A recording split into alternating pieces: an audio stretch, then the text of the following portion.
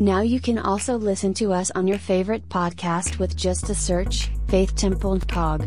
Listen on the go with your favorite streaming platforms, like YouTube, Spotify, Audible, Apple, Amazon Music, Google, Facebook, and Anchor Podcasts.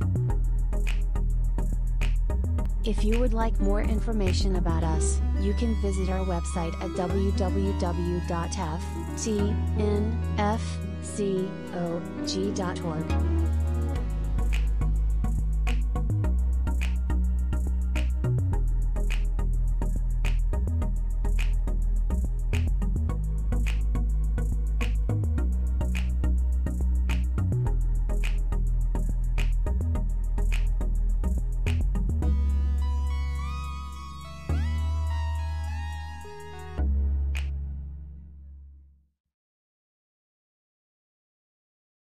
The conference call.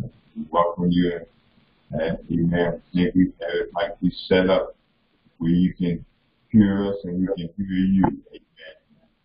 Have something to say, just take your thing or put it off mute, and then you should be able to talk. And actually, after you're finished expressing yourself, to put it back on mute so we don't hear all the background. Amen.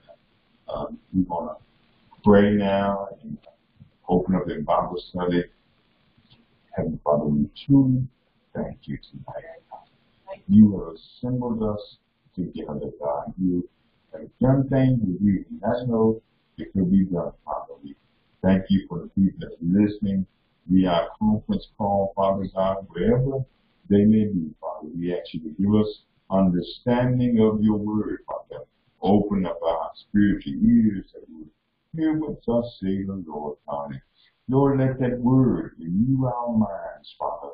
God, that we can put it in our hearts, God, that we are governing our lives accordingly. Father God, we truly thank you right now, God. And those and we're all got problems, God, and issues all around, God. But we know that we look into you, the one that can fix all situations, Father. Oh, God, have your way, God. Lord, we just always now, Lord. Touch this mouth, touch these lips, touch my mind, that I can speak your word and know your word only, God. Oh, Father God, and give us understanding, and Lord, let it apply to our lives, Father. In Jesus' name we pray. Amen. Amen. Amen. We will be studying this series of the steps of salvation. This week, it goes and covers where we're going just this week, but for the next 6 weeks at least. We'll be talking about the steps of salvation. Lesson 1 will be the conversion. 2 is the repentance. 3 is justification by faith. 4, fundamentals of justification. 5 will be sanctification. And 6 will be the baptism of the Holy Spirit. I want to read the introduction right here, and we'll go from there. Salvation is the foundation of the Christian experience. Without receiving salvation according to the Scriptures, there can be no spiritual growth and maturation to help disciple others to Christ. There is a general consensus among believers that one must be saved. But how does one receive it? And what is the process? These and other questions have left much confusion within and without the church community. This unit of study will present a step-by-step process according to biblical principles of how salvation, deliverance from sin, is received and maintained. Hallelujah. We truly thank God. The lesson is a lesson that's produced by the National Fellowship Church of God. And if you go on their website, you can order the book, The Spirit First, and it's the 7 steps of salvation. And that's at the NAFCOG website, National Fellowship Churches of God, nfcog.org. Amen. Thanks again. Sometimes we take for granted everybody knows about salvation. Everybody has an idea of what salvation is. But salvation is something that you save from something, or you deliver from something. To understand on our Christian journey, amen, we have to understand that it was Christ that had to pay a debt to get us out of sin. Adam was the first one that put us in sin, and how we got in sin, because God created us not to be in sin. But because of Adam's disobedience, and then we found out in chapter 3 of Genesis, because of his choice and because of his decision to eat that fruit, that was to disobey God, we went into sin. And the scripture tells us that Adam was one that put us in sin, and so we get the second Adam, we call that the Christ. Amen, who can deliver us from sin. And when sin comes around, there's death. Remember, God told Adam that when you eat this fruit, surely that you shall die. Amen. And you died spiritually, not physically, when you ate the fruit. There was a separation from God. And so through the separation from God, man was in sin and he was dying. Because the wages of sin is what? Death. So anytime you're in sin, you got to relate sin with death. And so you got to understand salvation delivers you from sin, the death of sin, but restores you back to right fellowship with God. All right? Amen. So let's look at the scriptures, and we're going to go in. And this one is conversion. I'm going to read a couple of scriptures. It says, Acts, the 3rd chapter, 11th verse, 19th verse. And as the lame man which was healed held Peter and John, all the people ran unto them in the porch that is called Solomon's, greatly wondering. And when Peter saw it, he answered unto the people, Ye men of Israel, why marvel ye at this? Or why look ye so earnestly on us, as though by our own power or holiness we have made this man to walk? The God of Abraham, and of Isaac, and of Jacob, the God of our fathers, and glorified his Son Jesus, whom ye delivered up and denied him in the presence of Pilate, when he was determined to let him go. But ye denied the Holy One and the just, and desired a murderer to be granted unto you, and killed the Prince of Life, whom God had raised from the dead, whereof we are witnesses. And his name, through faith in his name, has made this man strong, whom ye see and know. Yea, the faith which is by him has given him this perfect soundness in the presence of all you all. And now, brethren, I want that through ignorance ye did it, as did also your rulers. But those things which God before had showed by the mouth of all his prophets that Christ should suffer, he has so fulfilled. Repent ye therefore, and be ye converted, that your sins may be blotted out, when the times of refreshing shall come from the presence of the Lord. Now, all of this scripture right here, we're talking about a conversion. And this young man got healed. And they got some questions they asked Jesus. But before you desire salvation, you got to know that you're in sin. You know, they talk about an alcoholic. He can never get help until he realizes that he's an alcoholic. Right? So a sinner, they can never recognize that they're a sinner until they recognize that I am a sinner. All right? The Bible clearly states we call it the Romans highways, and in Romans 3:23 it says what? Y'all, I'm going to do scripture. Romans 3:23.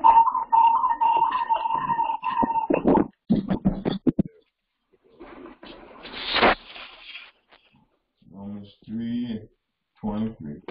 And it says, For all have sinned and come short of the glory of God.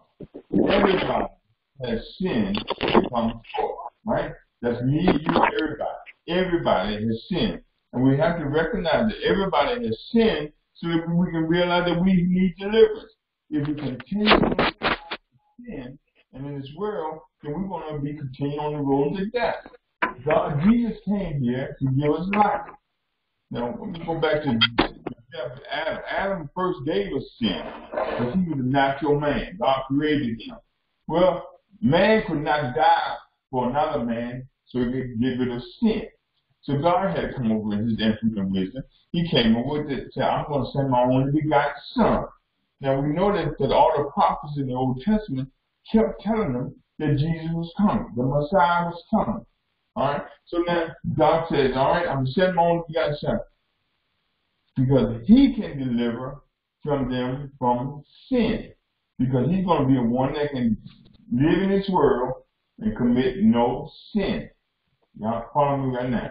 All right, good. So now, if he came here and sinned, he could not pay the debt for sin, because he was in bondage. So it had to be somebody that could go in this, be born, and continue and live this life with no sin. So God sent Jesus. Now, the enemy was holding the keys of life and death. I know that, right? Y'all know. But to get those keys from him, Jesus had to do what he had to do and live this life so that we could be out of bondage. And we're all in sin. We're all in bondage.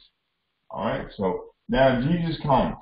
In John chapter 1, it says, in the beginning, we're going to identify who Jesus was. John, I like using John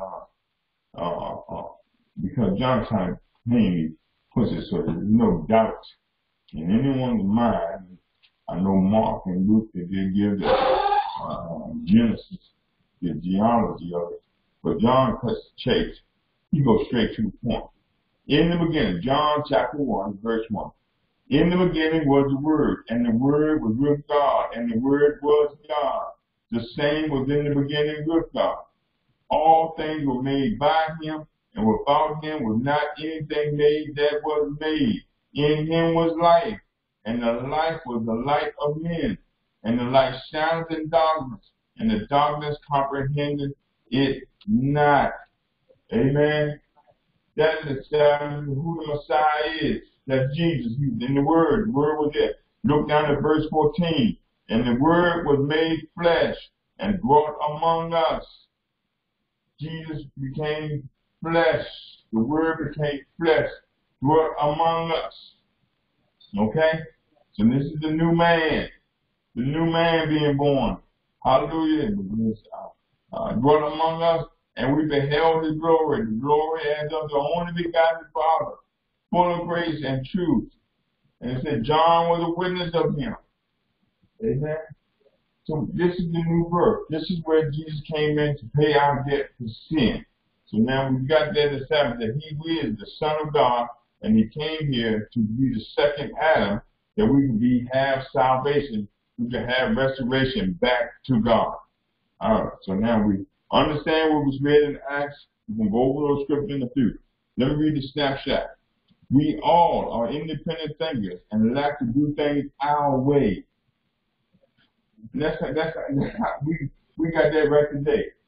We like doing things our way. We form opinions typically from what we have been taught, experienced, or derived from great literature we have read and have been exposed to. So these things form our ideas of what we believe and what we won't believe. Things form our thoughts and what we listen and think, do to things. All right.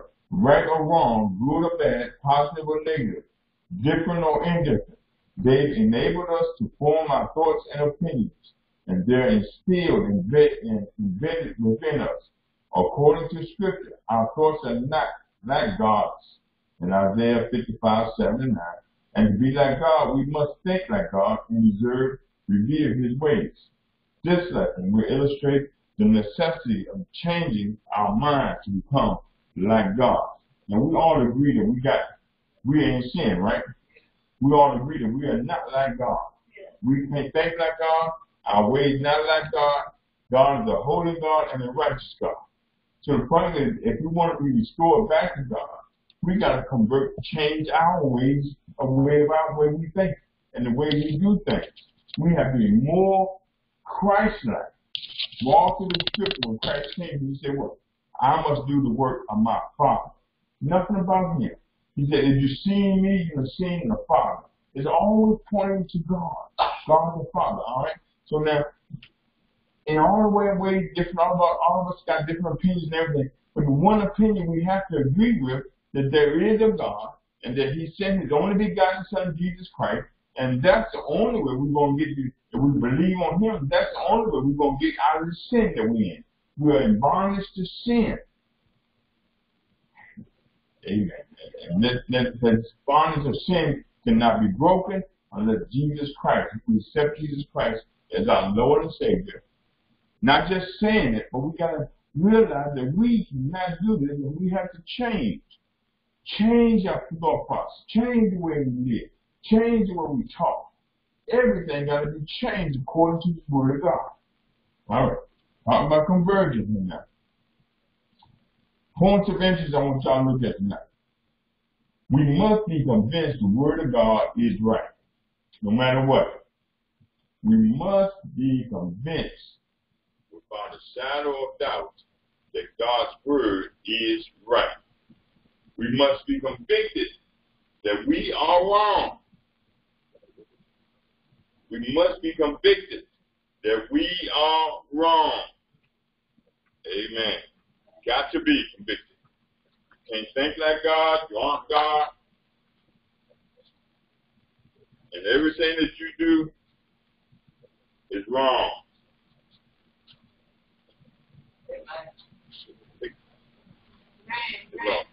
All right. Next point I want y'all to look at. We must be converted from our old ways. You used to do it like that. You're going to do it like that, continue to do it like that, then there's no conversion right there. So you must be converted from your old ways. Point one, we must be convinced the Word of God is right. Point two, we must be convicted that we are wrong, and we must be converted from our old ways. Hallelujah. Hallelujah. It's hard to tell a man or woman, amen, that they're wrong and God's Word is right. The Bible clearly says, "Thou shalt not lie." Hallelujah. When somebody is a liar and somebody says that I'm just kidding and joshing, the Bible says that thou shalt not lie. How do you convince them that the Word of God is right? Who's come up with the tell? Oh, that's just a little white lie. Yeah. I'm just using a lie as an example. There's nothing. That's just a little one. But the Word of God does not give way to a little white lie. He says a lie is a lie. Amen. God's Word is a sin to lie. God's Word is right. God's Word is right in all aspects of life. God's Word is right. And we must address that and know that His Word is right. A closer look at the lesson. The book of Acts demonstrates a miraculous event that points out in the priority of being converted. Peter and John, in the name of Jesus Christ of Nazareth, he is the man that lay at the gate called Beautiful.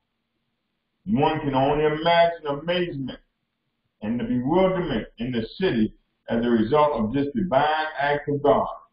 The man, lame from his mother's womb, went into the temple, leaping and praising God. Consequently, this caused the apostles to be questioned intently how and why this miracle happened. This gave Peter an opportunity to preach Christ, how he suffered at the hands of Pontius Pilate and the Jews, died and was resurrected. Peter told them their evil thoughts and their horrific actions perpetrated against Jesus, against Christ, ensued because they did not know him nor understand his true purpose. Even so, they had opportunity to forgive it of this gross injustice if they would repent and be converted. Yes, God will pour out His Spirit on them if they only would change their minds about the one they hate. Now, when I looked at this lesson, now, this is the Jews. This is the one that's been looking for the Messiah, looking for the King of the Jews. Know that the deliverer is coming. They got their eyes looking for him. They can tell you that when they question, no good thing comes out of Nazareth. Hallelujah. But they knew that he would come out of the city of David. He was going to be born. They knew all this about Jesus, but here Jesus right in front of them and didn't know and didn't recognize him. See how our thoughts are wrong, what we think is wrong, and God's word is right. They humiliated Christ. They did everything he was doing out of signs and wonders. They had something against it because they did not believe God's word was right. So they were going to go by what they thought was right. And that was their action. They challenged everything. This is the Messiah, the one that is here to deliver them. How much more convinced of God's word being right do we need? In our lives today, we can look at this all around us. How much more when God's word says that by His stripes, by the stripes of Jesus Christ, you are healed. If God's word is right, then why do we speak contrary to that word? Not just in healing, but in every aspect of our lives. He can give us abundant life. But we'll tell you, I got a bad life. I got a poor life. See how we got to be convinced that God's word is right? See, we're talking about the conversion, because when you convert it, you speak a different language. You have the same language, but you believe differently. You believe God's word is true. God's word is right. You can't accept Jesus Christ as your Lord and Savior unless you believe that. You got to have faith to believe that. And you got to believe that. You got to know that God's word is right. Most of us, when we was out there in the world sinning, what we had was right. I did anyway. I thought there was nothing wrong with going to church. And then if I wanted a little drink after church, or if I wanted to smoke after church, then I'll fire a cigarette up and get in my car and go home. If I wanted a drink, I'll get a little drink after I get home. There was nothing wrong. Nobody ever taught me that was right. In my opinion, as I grew up, that was right. They told me and taught me that once I had water sprinkled on me in church, I got sprinkled and I was baptized. And they showed a little certificate for me to say that I was baptized. Now, if I'm baptized, obviously I got to be saved. I'm told, hey, if I'm saved, they sprinkle water on me when I was young, then I'm saved. And can't nobody tell me no different until you read God's word. God's word says there must be a change. God's word says that the old is gone and the new is here. You used to say that, but you can't say that no more. You used to do those things, but you can't do those things anymore. There must be a conversion. There must be an identification with God that His word is right. I know when I came, the preacher tell me all the time, you can't be out there doing these things. And why can't I be doing those things? Because people I go to church with are sitting in the same club I'm sitting in. They're doing the same thing I'm doing. You understand? But until I read the word for myself, and I read in the word myself, thou shalt not. It took on a different meaning. Because then I started recognizing what I thought was wrong, and God's word is right. We can't question God because He is God. He's what? The Alpha and the Omega. beginning and the ending.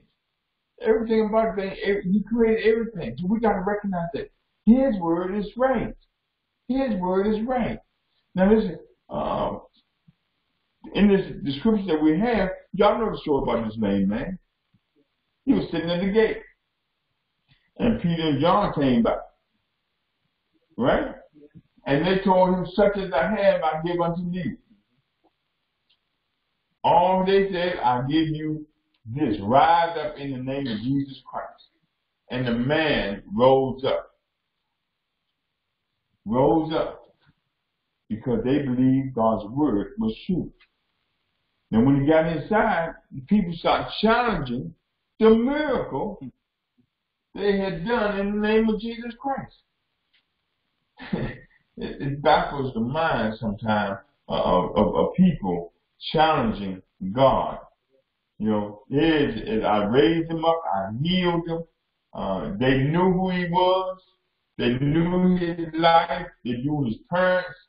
You know the story. They had to go back to his parents, find out, yes, this is him. This is him. From when the little boy, he was an infant. He was lame. But he's now walking. They said, I don't know why, by what name, but he's walking now. That's all that matters. This man had experienced a change. A change has come over top of it. All right? We got the miracle. We got that miracle there. So, how do we be convinced that God's word is right? What did it tell us over in Timothy? Someone else. I know you know what it is. Study to show yourself approval. Yeah, okay. What does it say in First Timothy? It's the inspired. Talk about these Bible Institute individuals. Say what?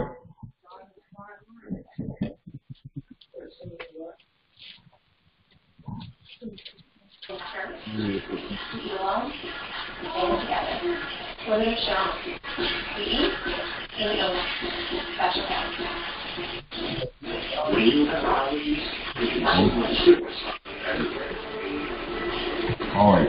3:16. All scripture is given by the inspiration of God and is profitable for doctrine, for reproof, for correction, for instruction in righteousness, that the man of God may be perfect, thoroughly furnished unto all good works. Hallelujah. You can challenge the word of God is infallible. You can challenge anything with the word of God and you will find out it to be true. Amen? Amen. Those that go on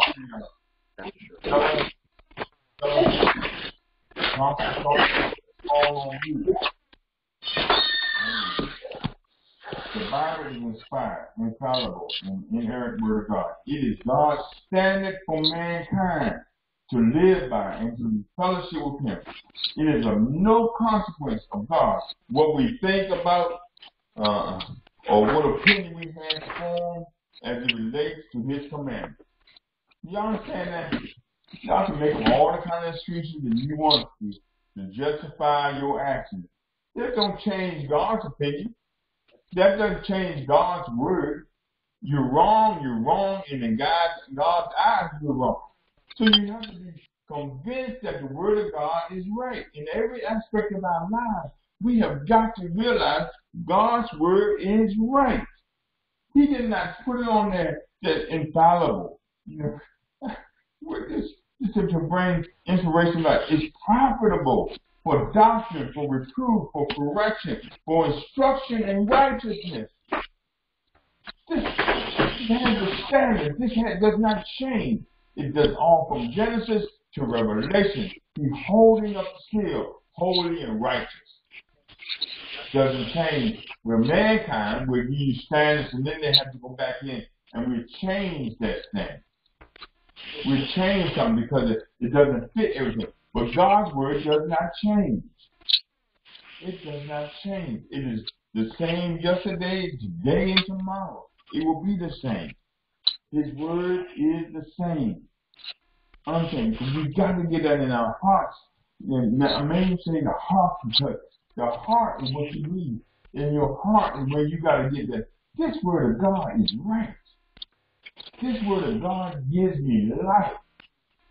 And I got to believe, I got to use this word rather than what I'm doing. The conversion take place in your heart. To believe God's word, every aspect of the word.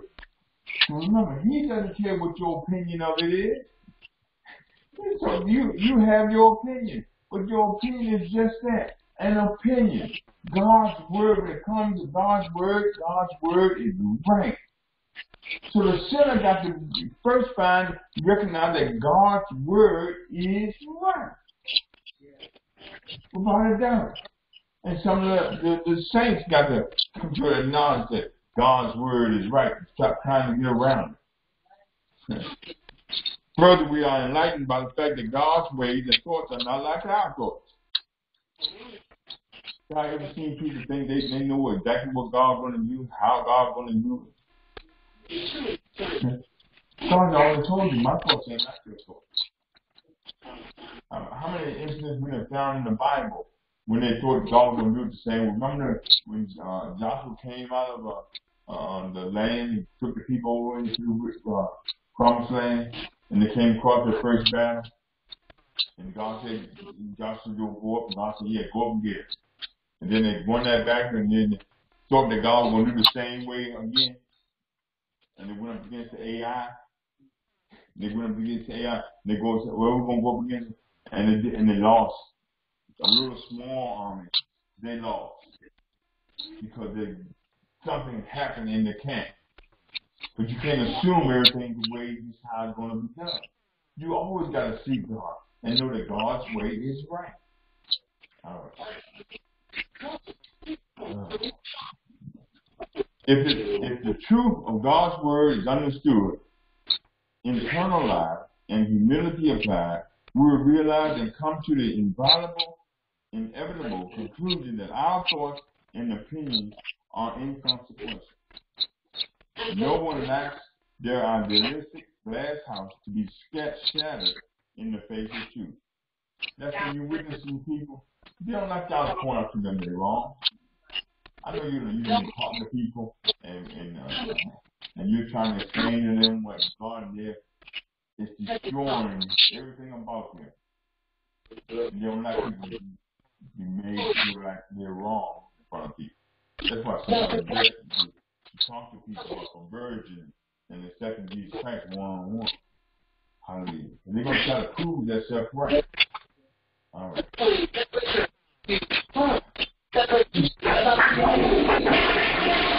Ego that prevents us from admitting the fact.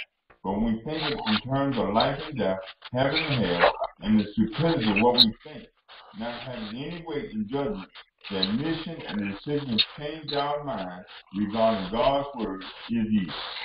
When we come to realize who God is, what God has done, and how God does things, we got to come to the humility that I am nothing.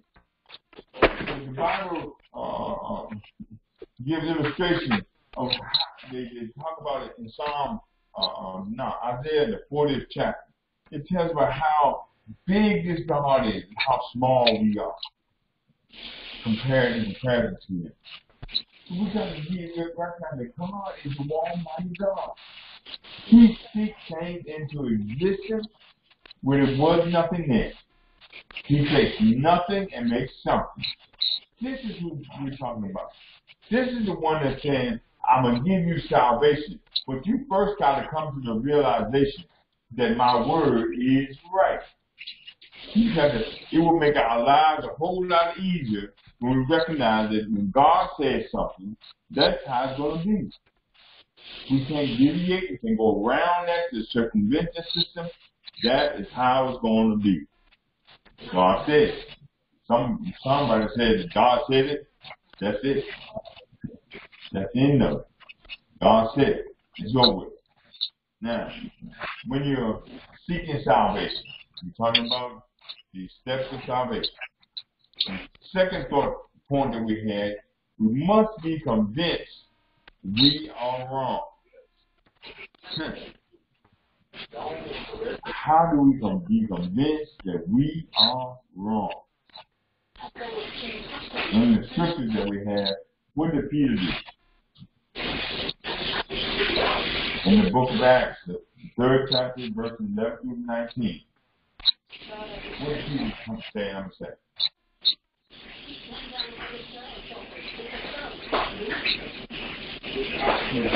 Verse number 12.